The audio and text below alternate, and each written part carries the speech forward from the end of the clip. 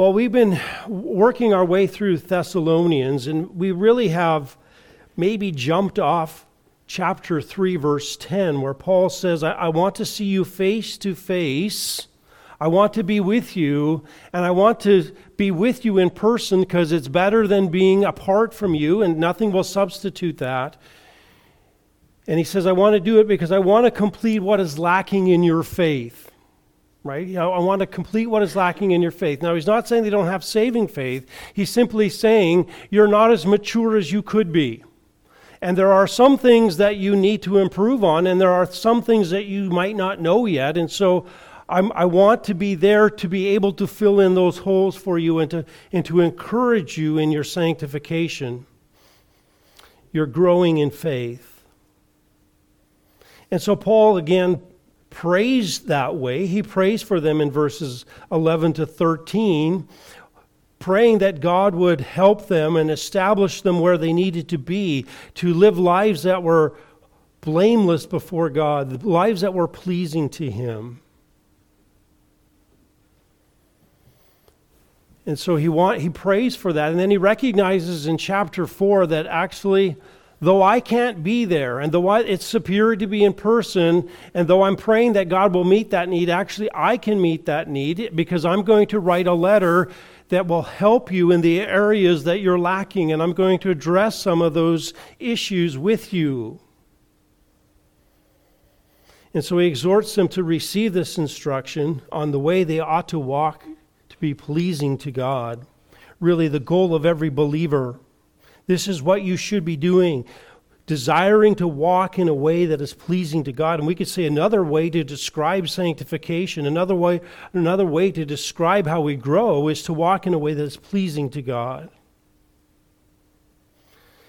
And so he says, what I'm about to tell you isn't my idea, it's God's idea. It comes from the authority of the Lord Jesus Christ.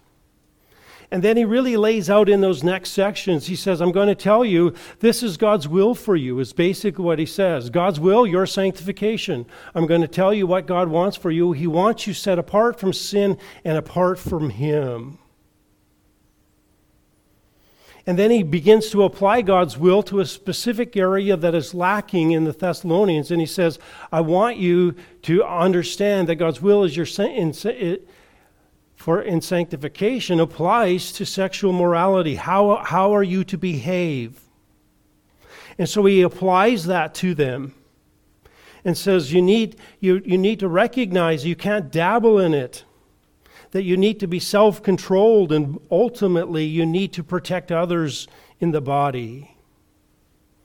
And then he gives the motivations for following through on that. And he says you need to understand the motives that are necessary for you to be able to fulfill this.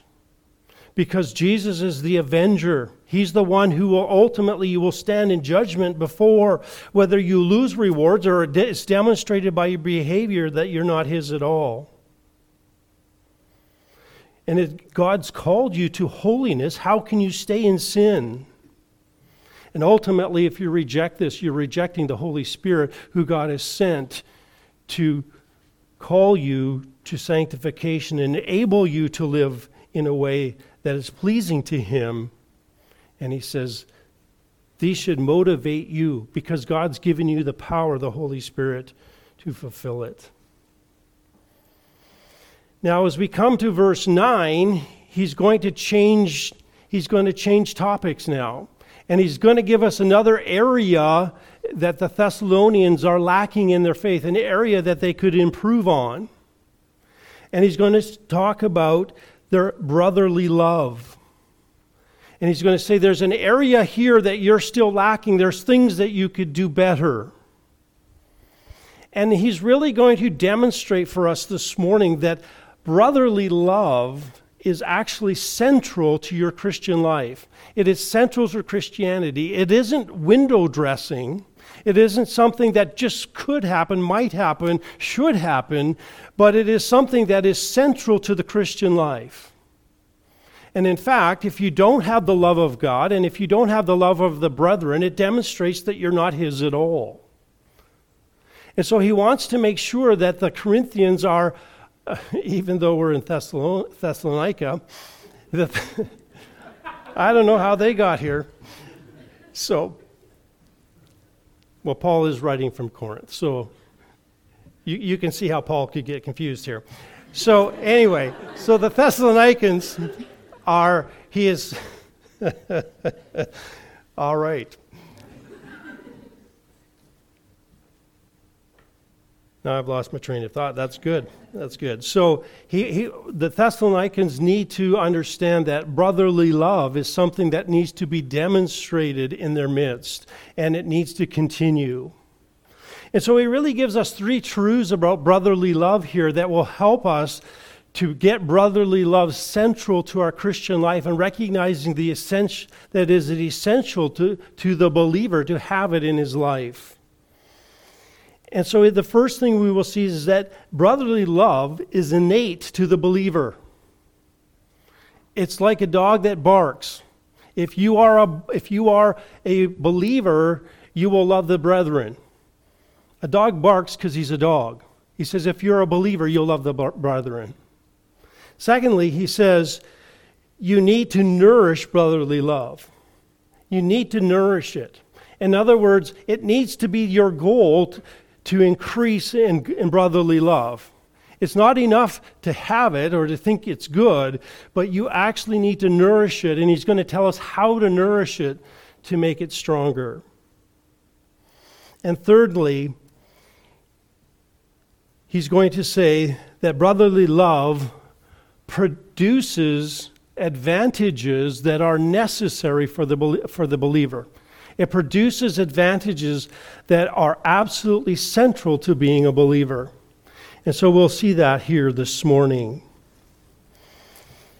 Now let's look at that first one coming up in verse 9. And we would talk about it being that the love for the brethren is innate to the believer. In other words, it's something that comes with being a believer. It's just something that a believer will do. He says, now as to the love of the brethren, you have no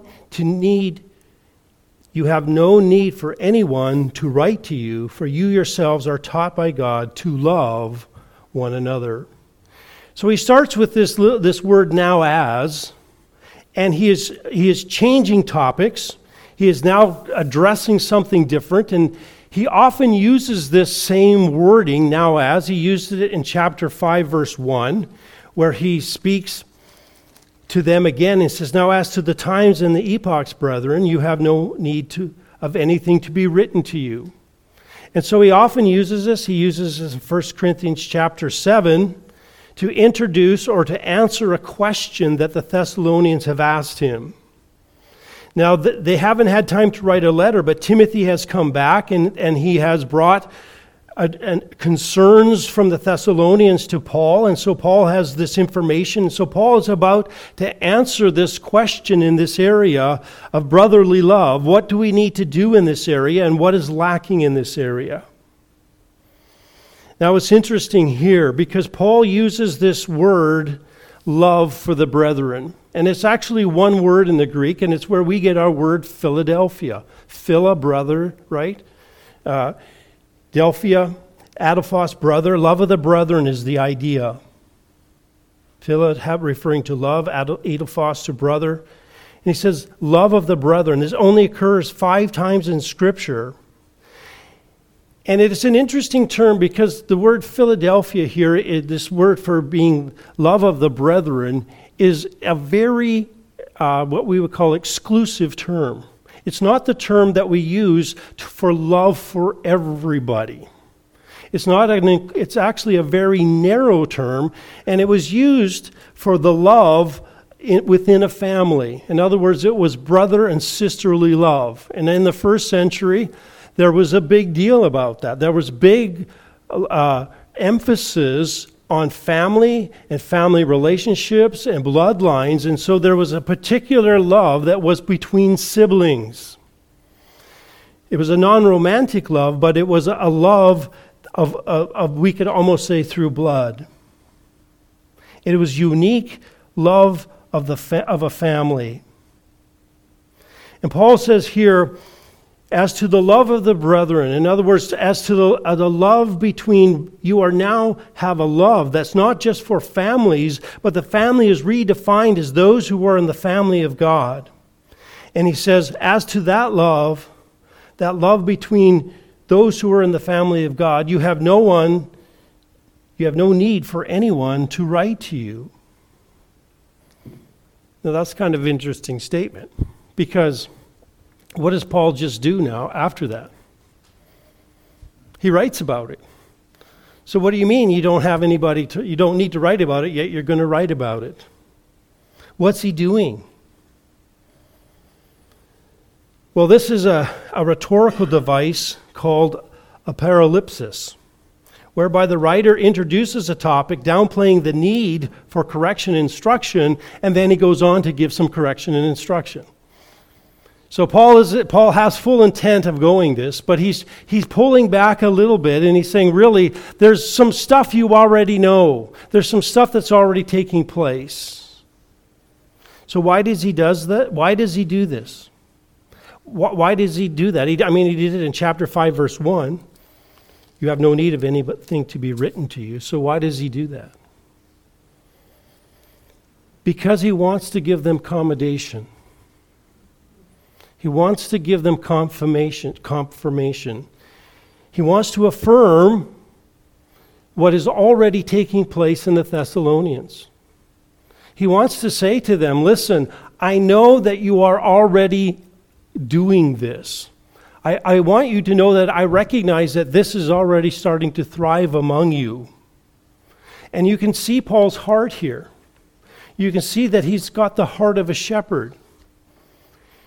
He doesn't just say, well, I'm just one of those rough, tough guys who's just going to tell it like it is and let the chips fall where they may. I'll hurt your feelings and I'll run you over, but I'm faithful to the truth, right? He doesn't do that.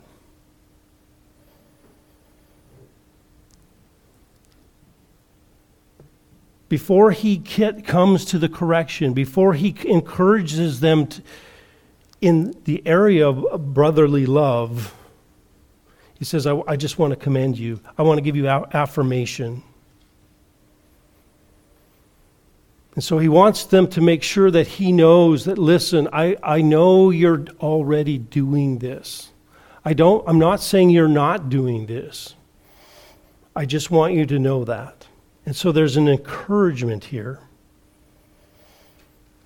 I want to commend you.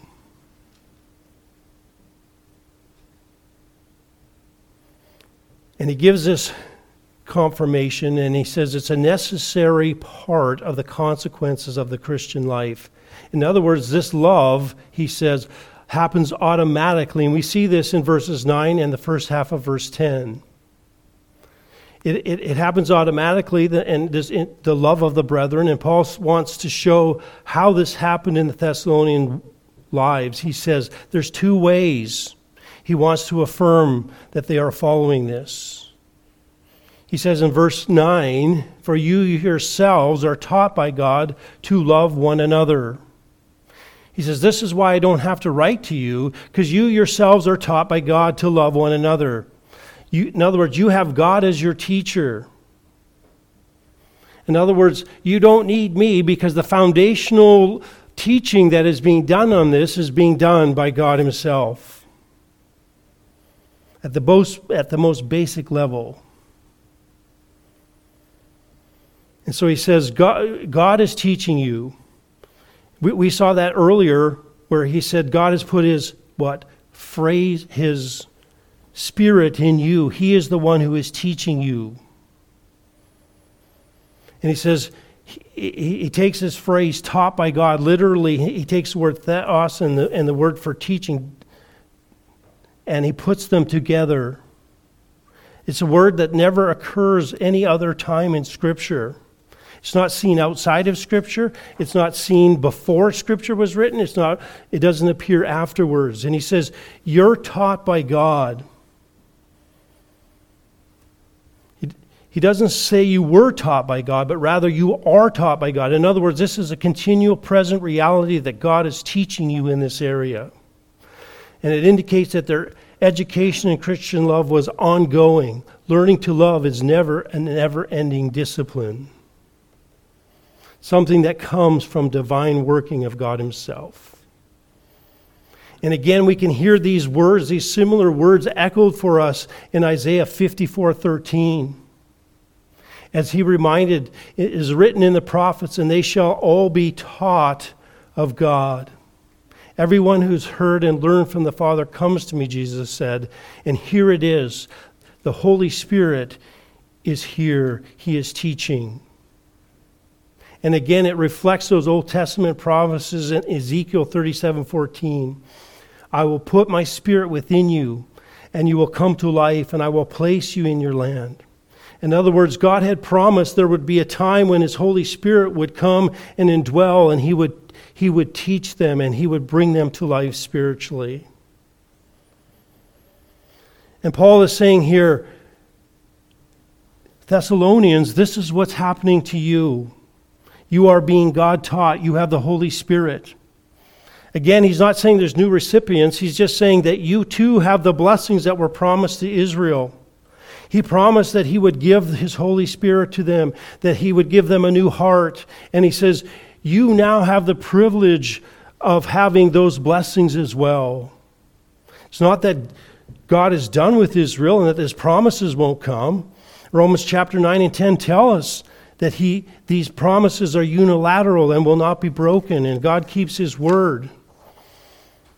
But what Paul does say is that this church in Thessalonica that's made up of all of these different people from different groups, different economic status, social status, even different ethnic backgrounds, Jew and Gentile.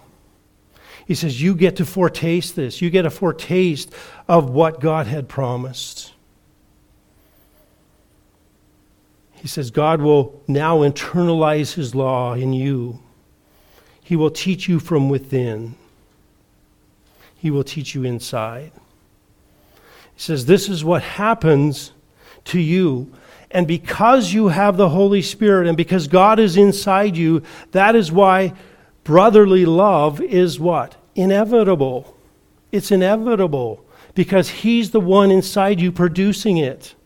He will teach you. And so one who has been regenerated, one who has been born again, now has God as his teacher. He has the Holy Spirit indwelling him. And he gets a foretaste of that blessing. And what are they being taught by this Holy Spirit? What are they being taught by God? That they love one another. This is integral to God's revelation, both in the Old Testament and the New Testament.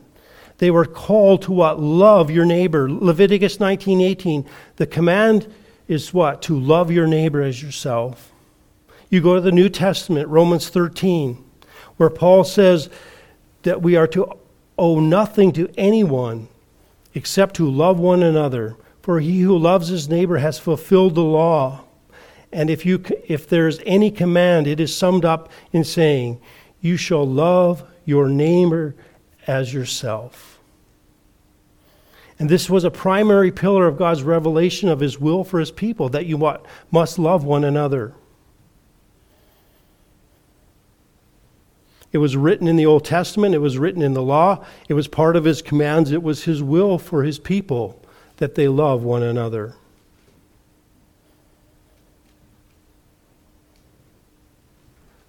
But as we read in the New Old Testament, that just left on the page, that just written, just because they read it in letters didn't mean that it transformed them. It wasn't enough just to have it on the page. In fact, when Israel read it, they hardened their hearts. It wasn't enough to make them love. It wasn't enough to make them obey. They read the law.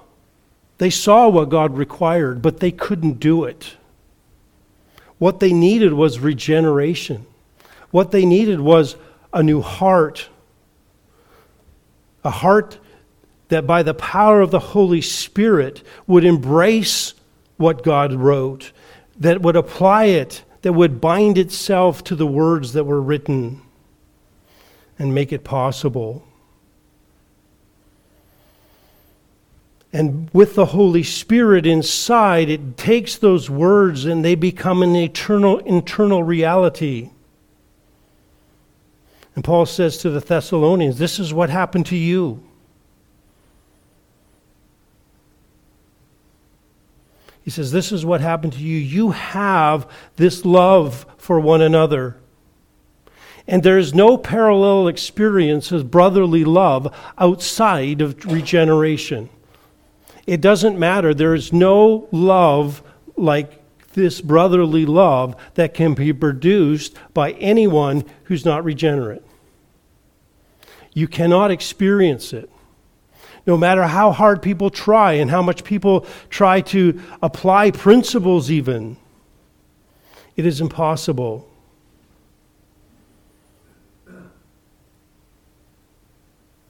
It does not come from the natural man.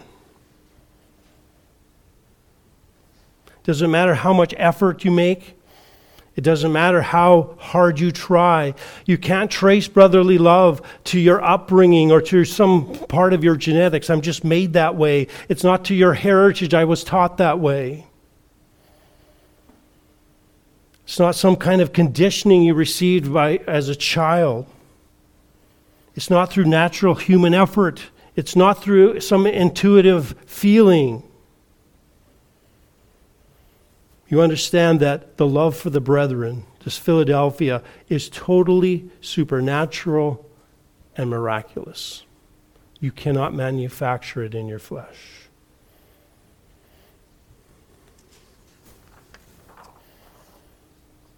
And so God has given us His Spirit to love the brethren.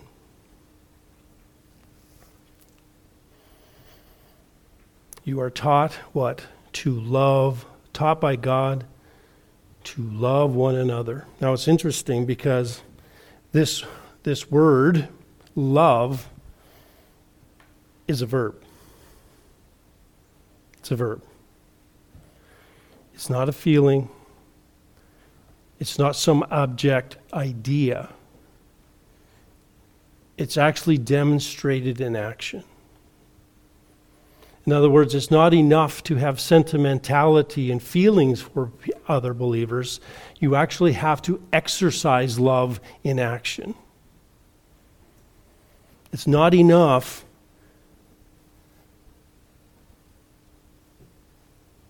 to say it. It's not enough to feel it. It must be action. And so he says, the Holy Spirit, God has taught you to what? To love one another. In other words, I love you, you love me. We're a great big family. But the reality in the church, it's true. In the church, it's true. And we're called, again, this is a reciprocal noun. We're to what? Love one another. And we are to do it in action. And he says this is just the natural response of a believer. This isn't innate to him. It's produced by God, and it comes out. It is what we would call the natural response. And is not only possible in Christ. Now listen to this very carefully, because I think it is not just possible with Christ, but it is inevitable. Okay? It's not just possible, but it is inevitable. Why? Because it's supernaturally imparted. You yourselves are taught by God to what? Love one another. In other words, as 1 John says, if we don't love, what? We're not of God. And if we don't love our brethren, right? We're not of God. Because the inevitable result of being in God is that we love. So not only are we taught to love one another by God, but he says, but not only that, it has been manifested openly to others. Paul says, not only do I know that I don't need to write to you about this, even though I'm going to, because I want to give you some more information, because you've been taught by God, but it's also been openly manifested to others. In other words, others can see this. He says in verse 10, for indeed, you do practice it toward all the brethren who are in all of Macedonia. So again, he says indeed, which looks forward to the fact that they are actually practicing it. We could translate it in reality or without question. Without question, you are practicing this. This is what you are about. This is what you are doing. That you are now demonstrating your love to one another, for you practice it towards all the brethren. In other words, you're not just loving on the brethren in your church. You're loving on all the believers that you come in contact with. You're not just exclusive to just your local assembly, but all those who are come into contact with you are now loved by this love produced by God. And he said, you are doing it to all those who are born of Christ, all those who are in Christ's family. And again, we know that there was many believers who traveled through Thessalonica. It was a place where there was good trade routes, and so people came through there. And when they came through, or when the Thessalonians went out from there, they practiced this love. Now, it doesn't tell us how they did. But Paul just says simply, you are exercising brotherly love to them, whether you are helping them along in their travels, whether you are giving them a place to stay, whether you are giving them food and support or fellowship. He says, you are loving on them. And so Paul says again, Thessalonians, I just want you to know that love for the brethren is just what believers do, because that is what God has placed in them and taught them to do. And so it is not optional for the believer. It's not something that you think could happen. It is who you are. And therefore, don't think that brotherly love is something that can be set aside or something that is additional to your faith. It is central to it. Don't forget its importance.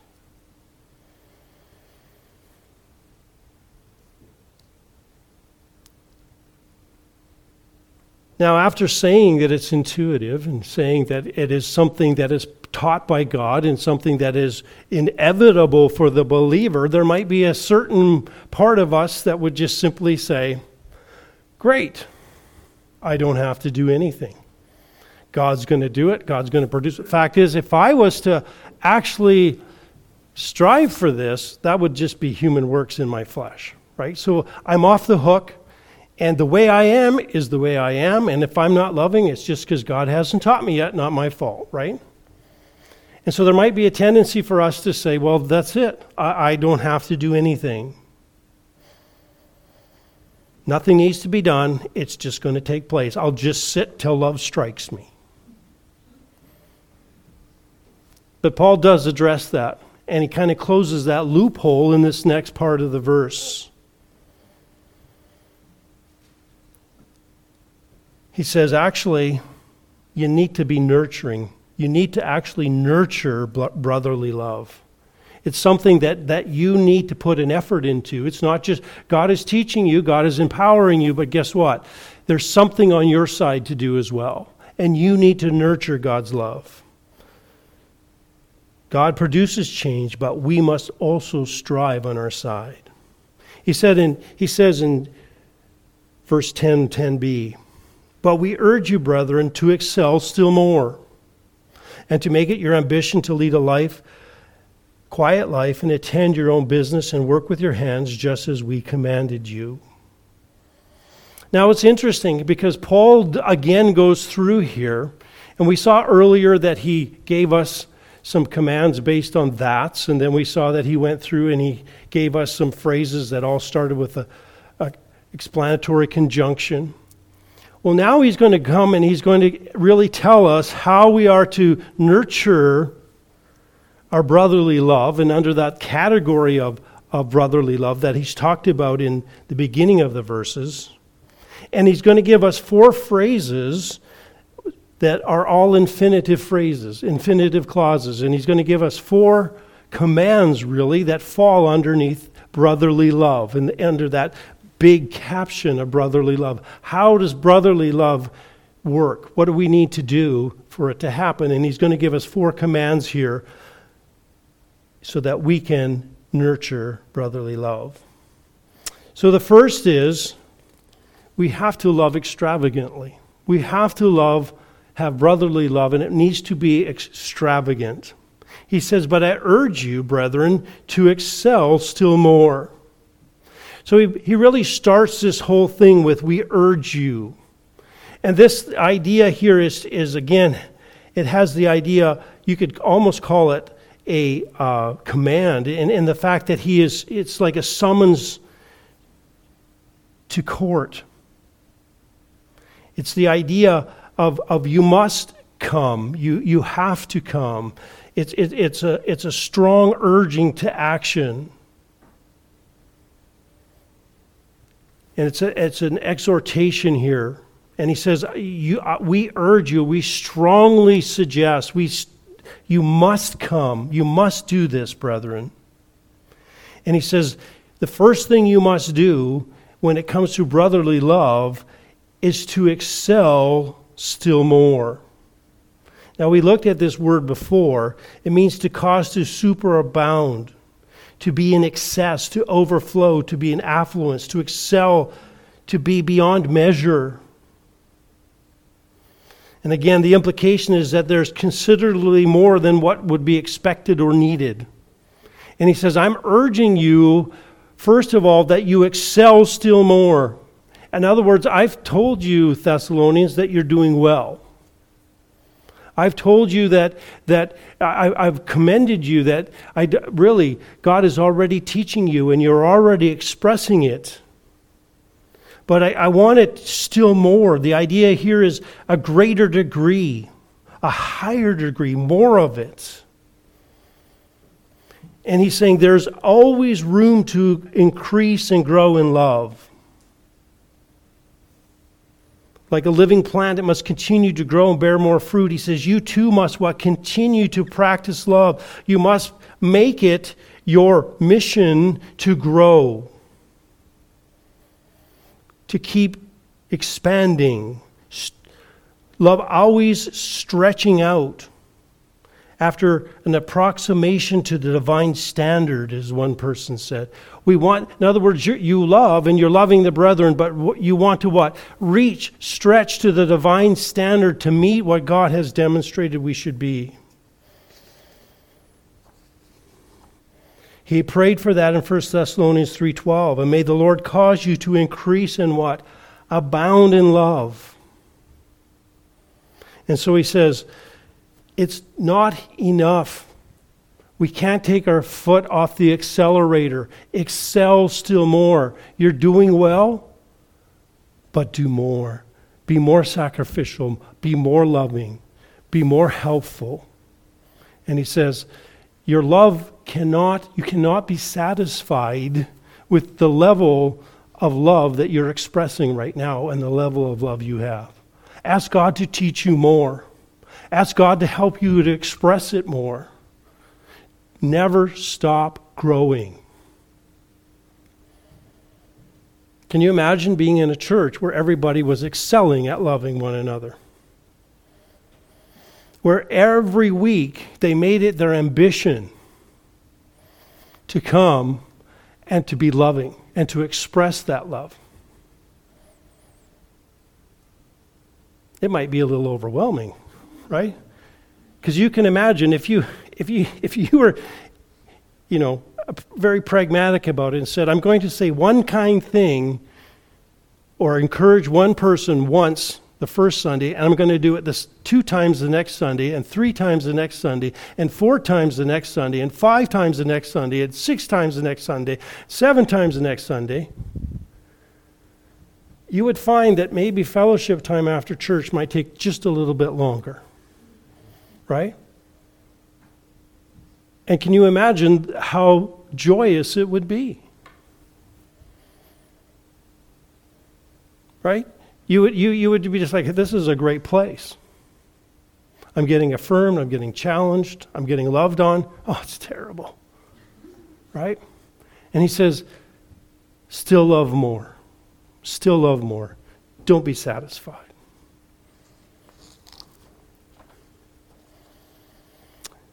And then he says this, live peaceably.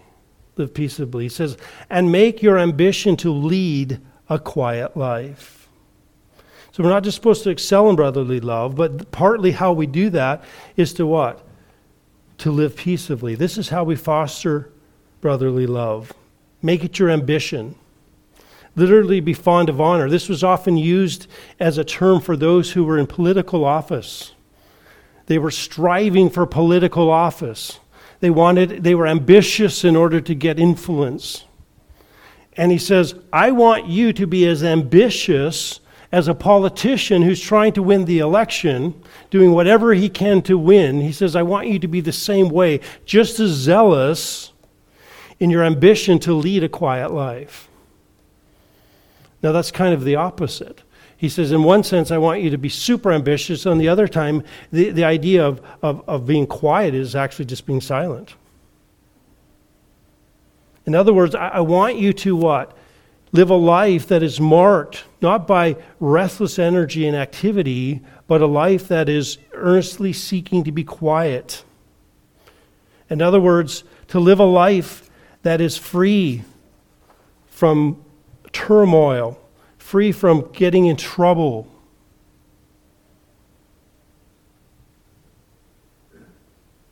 To be at rest. To refrain from disturbing activities. In other words, don't be that person that is causing trouble all the time. We look at the fruits of the flesh, right? And what do we have? Enmity, strife, jealousy, outbursts of anger, disputes, dissensions, and factions. He says that's not to be you, believer. You're not to be the one who's causing trouble all of the time, disputes, envying, drunkenness, carousing, all of these things. He says, no, lead a quiet life. The fruit of the Spirit is love, expressed by joy, peace, patience, kindness, goodness, faithfulness. He says this should be your lifestyle. You shouldn't be the one who's throwing the apple cart all over, causing the authorities trouble, causing everyone else trouble, always disputing. He says, no, actually, I want you to put as much effort into living a quiet life as a politician does to win his election, to get honor. Actually make it your honor that you live a quiet life.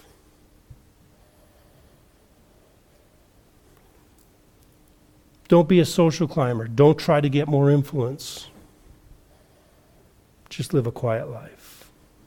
You can imagine if you have people who are social climbers and are looking for more influence and trying for priority, how is that going to work for brotherly love? Right? It's not. You're going to have factions everywhere. It never feels good when you are the back that someone steps on to get forward. Right? And so he says, don't be like that. Then he says this, if we're going to foster brotherly love, the next thing you need to do is attend to your own business. Or we could say, mind your own business. Mind your own business.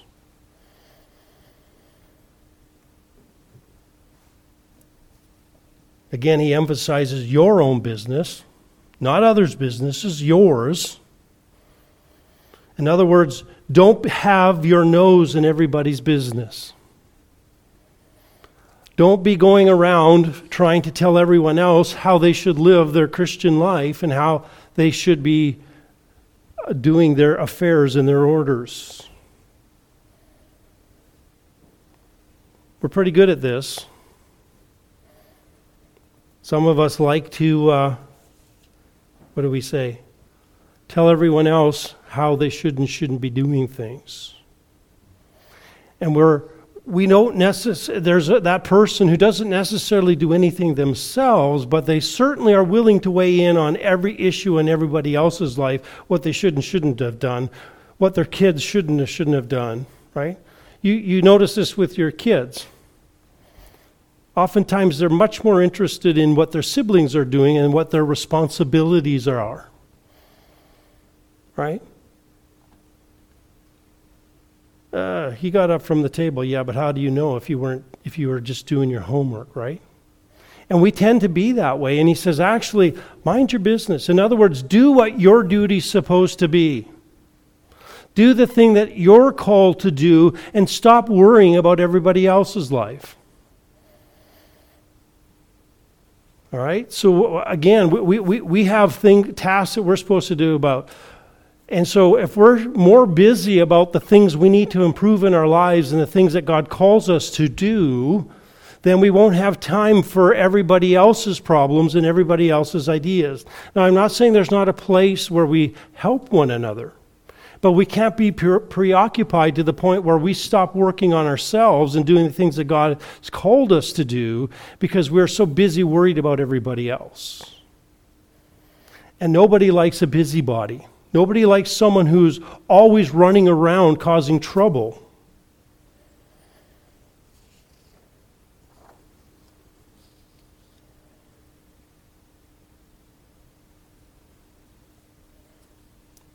Often this is done under the label of love, right? Being a busybody. I just want what's best for you.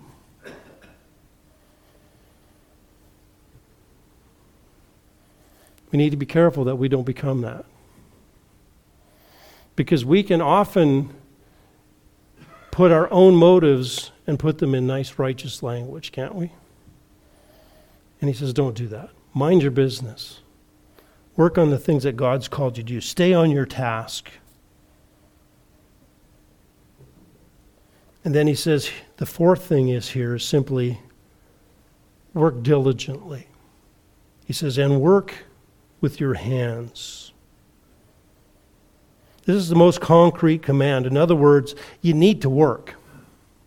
Paul makes a direct connection between laboring and love. He makes a direct connection between laboring and love. He says, in other words, you need to engage in work.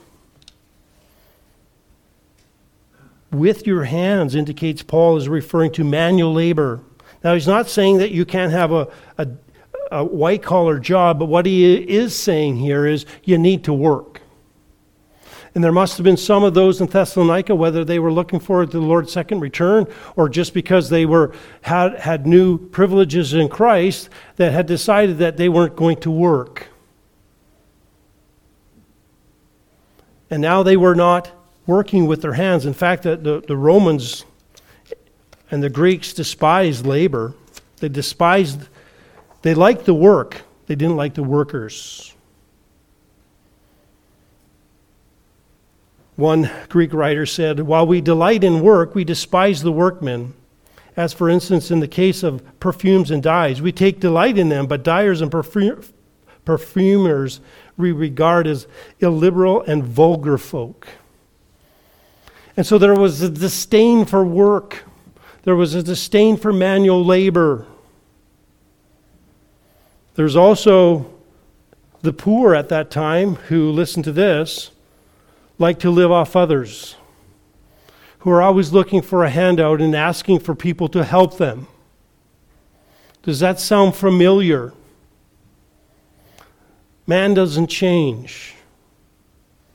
And he says, Christian, get to work. Make a living. Provide for yourself, provide for your family. Part of being loving is actually working, because in working, you are demonstrating love for your brethren.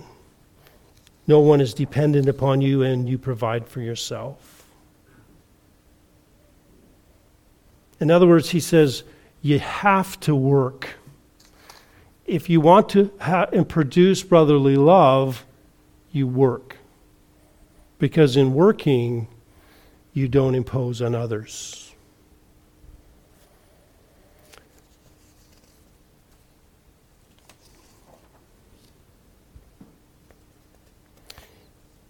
Now he says, just as we commanded you. Just as we commanded you. Paul says, I'm not giving you anything new here. This is something that I've already written to you. This is something that I gave to you, not down the line, but right when I started and gave you the gospel. And he says, I'm calling you, I'm binding you to do this. This is not an option for the believer. It is a commandment. It is a commandment.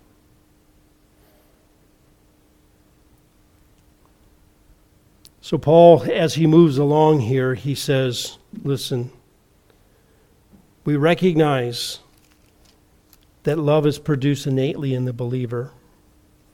We also recognize we need to nourish it. But then he points out here in verse 12 the advantages that are essential to the Christian life. He says, without brotherly love, these things will not take place. He says, first of all, a good testimony, so that you will behave properly to outsiders. In other words, that you will have a testimony. This is really the purpose statement for the last 4 commands that he's given to us. How to nourish it, those commands are now stated here. And he says, the reason you obey these commands, the reason that you do these things is so that you will behave properly to outsiders. This is how you will behave, that you will be decent and becomingly to others, that you will conduct yourself with decorum decently and a fitting manner to unbelievers. When he says outsiders, again, and I've already given it away, he's not talking about those, he's talking about unbelievers, not those within the church or those who are set aside in the church, but the unbeliever. And he says, here's what happens when you exercise brotherly love. It gives you a proper way to behave before unbelievers that gives you a testimony. In other words, when they look at you, they see the integrity of your life. They see the love that you are giving for one another. And he says, then you will behave decently to them. When you interact with them, they will see that. And he says, you will have a testimony before them.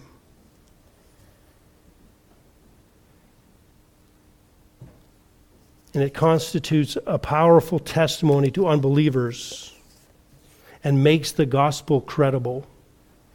In other words, when you practice the things that bring brotherly love, you ultimately you adorn the gospel, and as others see it, it makes the gospel attractive. Instead of saying those Christians are hypocrites, instead of saying those Christians are awful people, they're going to see you demonstrate the brotherly love that God has called you to. And as you demonstrate it, it is a powerful testimony to those who do not know him. And now listen to this, we don't stop there, but while we proclaim the gospel in light of the return of Christ, we are most effective when we demonstrate brotherly love. And they see that, and it's attractive. And then lastly, he simply says, it's a benefit to you personally. It's a benefit to you personally. He says, the advantage is it's a benefit to you. In other words, when you work, you don't need anything or you don't need anyone. It can be translated either way. And here's the irony. In exercising brotherly love, and this is God's system, in exercising brotherly love, it is always beneficial to you. God blesses you for being obedient to him. And he says, when you exercise brotherly love and you do what God has called you to do, ultimately you don't need anyone or you don't need anything. In other words, you are provided for.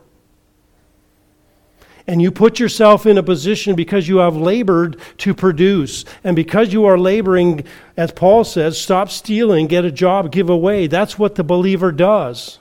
And so instead of being a burden on the rest of the church and being someone who is taking the resources of others, you can be a contributor to the church.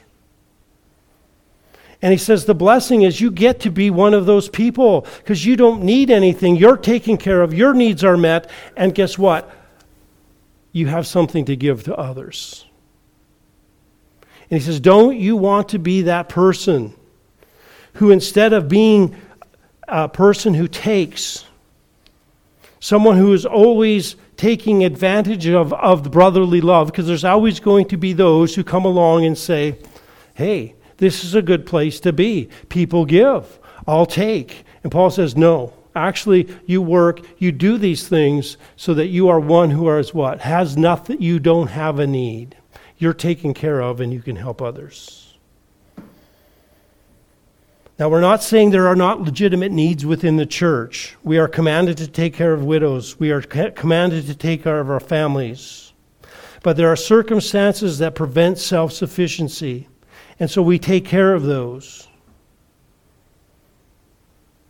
But we need to make sure that we are those who, where possible, we are those who work. There's a moral duty for us to love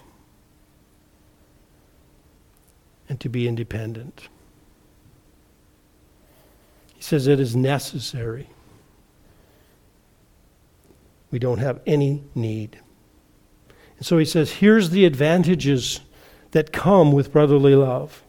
You have a good testimony, and you are taken care of. You personally have all of your needs met because you have poured them out as God has called you to. And so this morning we are simply called to recognize that this is central to our faith. This isn't something that we get to or we get to arrive to. It is something starts that at our conversion that continues to grow through our lifetime. That we must nourish it and recognize that it is indispensable to our Christian life. It is indispensable. And if we do that, then we will be those who exercise brotherly love as we've been commanded to. And we will ultimately not only exist in a community that is a joy to be with, but more importantly, we will be pleasing to Him, to our Lord Jesus Christ, who has called us out for this. Let's close in prayer. Heavenly Father, we again thank you for your word, and we thank you for this word on brotherly love. And I pray that we would see again how central it is to who we are as believers. And that you would help us to be those who would exercise this brotherly love that you have taught us to love. And that we would be those who would pursue it, recognizing the benefits that come for your glory and for our good. And I pray that you would help us to take these truths and make them part of who we are, I pray, in your name. Amen.